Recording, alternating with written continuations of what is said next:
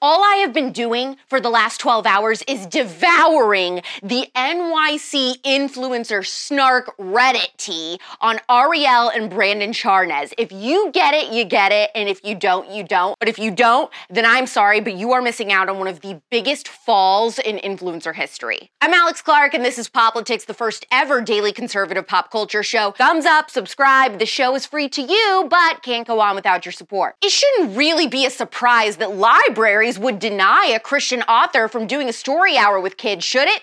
Drag queen story hours? Yeah. Fully dressed Christian men story hour? No. Joe Rogan and many others say it's time for Dwayne "The Rock" Johnson to come clean and that he has been lying for some time about this. Hilary Duff revealed she suffered from an eating disorder as a teen actor, and, ooh, this is good. Could engaged Congresswoman AOC be having an affair with a famous celebrity?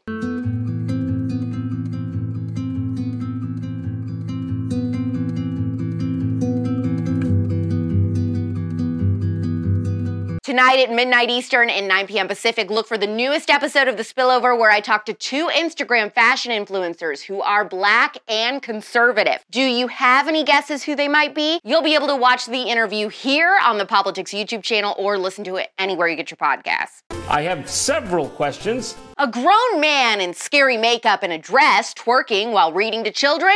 Acceptable, normal, let's embrace him. But a Christian, fully clothed man reading to children? Deplorable, dangerous, abnormal. That's where the left draws the line. Kirk Cameron has a new children's book out called As You Grow with Brave Books that celebrates family, faith, and biblical wisdom. He's a famous actor, huge following, and yet over 50 public libraries across the United States have either outright rejected him from hosting a story hour or are not responding to requests. The ones that did respond by refusing to host him said that they were doing so because their messaging does not align and they don't think that's something they would do.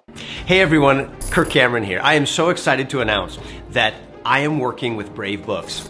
Look, good people are supposed to be creating the culture for our children.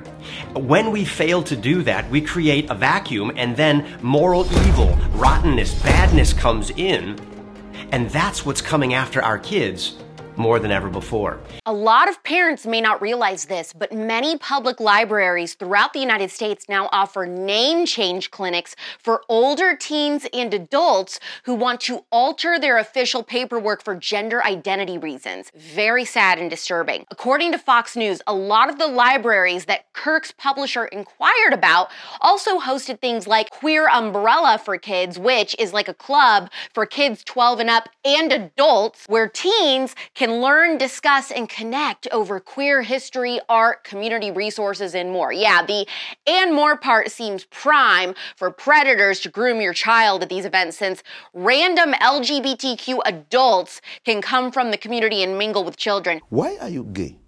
If you're a normal gay adult, why would you want to go to an event with kids as young as 12? Why are you gay? Any gay person that I've met would be completely weirded out by that. I'm just waiting for our public libraries to announce that they won't even be carrying certain books or subject matter anymore because you know that that's coming. No one's allowed in here. Joe Rogan called out Dwayne "The Rock" Johnson to come clean and just admit to people that he has been using steroids for years. On a recent episode of his podcast, Joe brought up the recent admissions by the Liver King, you know, the one that devastated me, and how he's been using steroids to get his ripped body, and it wasn't only the raw meat, exercise, and health programs like he claimed. The Rock should come clean right now. He should make a video in response to the Liver King video. I need to talk to you because The Rock's been lying.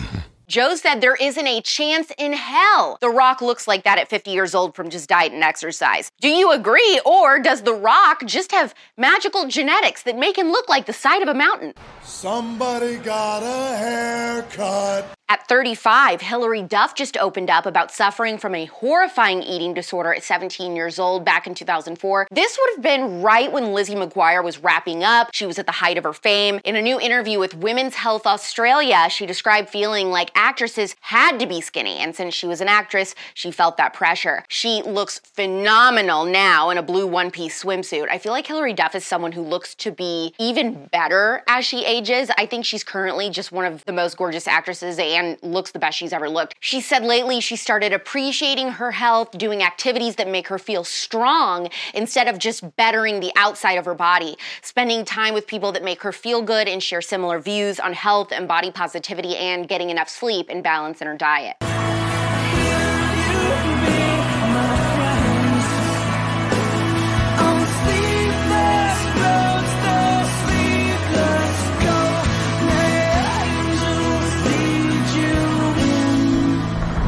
Hopefully, thanks to last week's episode of The Spillover, you are familiar now with NT. He posted a new blind on his blog, Crazy Days and Nights, this week that seems to be hinting Congresswoman AOC and actor Sebastian Stan having an affair. AOC is engaged, although he's certainly nothing to write home about. He talks like a Kardashian. So, Riley, what has been helpful to you in combating racism? I think it's helpful and important to talk to other white people about racism. And I think a lot of people, they don't want to be racist. They don't think that they're racist, but they also don't know some of the things that they believe or say are and can be racist. I'm just going to say, he doesn't strike me as someone that would be blowing her back out. Now, that's something I definitely don't care to see. This is a completely unconfirmed rumor, but I could certainly see it. Her fiance just seems like a little guy she bosses around. I don't get the vibe that there's much sexual chemistry between the two. I mean, do you? I'm the boss. How about that? Don't forget to subscribe to The Spillover so you don't miss the new episode tonight. Guess in the comments who you think my two guests are. Do you think that AOC and Sebastian Stan could be a legit thing or total BS? Were you surprised to hear about how the public library system is treating Kirk Cameron? Discuss in the comments. Thumbs up this episode if you were entertained, and subscribe to this channel if you want us to stick around. We're back Monday at 4 p.m. Eastern, 1 p.m. Pacific. It's pop culture without the propaganda every single day. I'm Alex Clark, and this is Poplitics. Hopefully you found the Conservatee scalding today. Don't forget, if you want to get the full Poplitics experience, to follow us on Instagram at Poplitics, where you can see all the fun clips. You can find me on Instagram too, at RealAlexClark. Love you, mean it. Bye.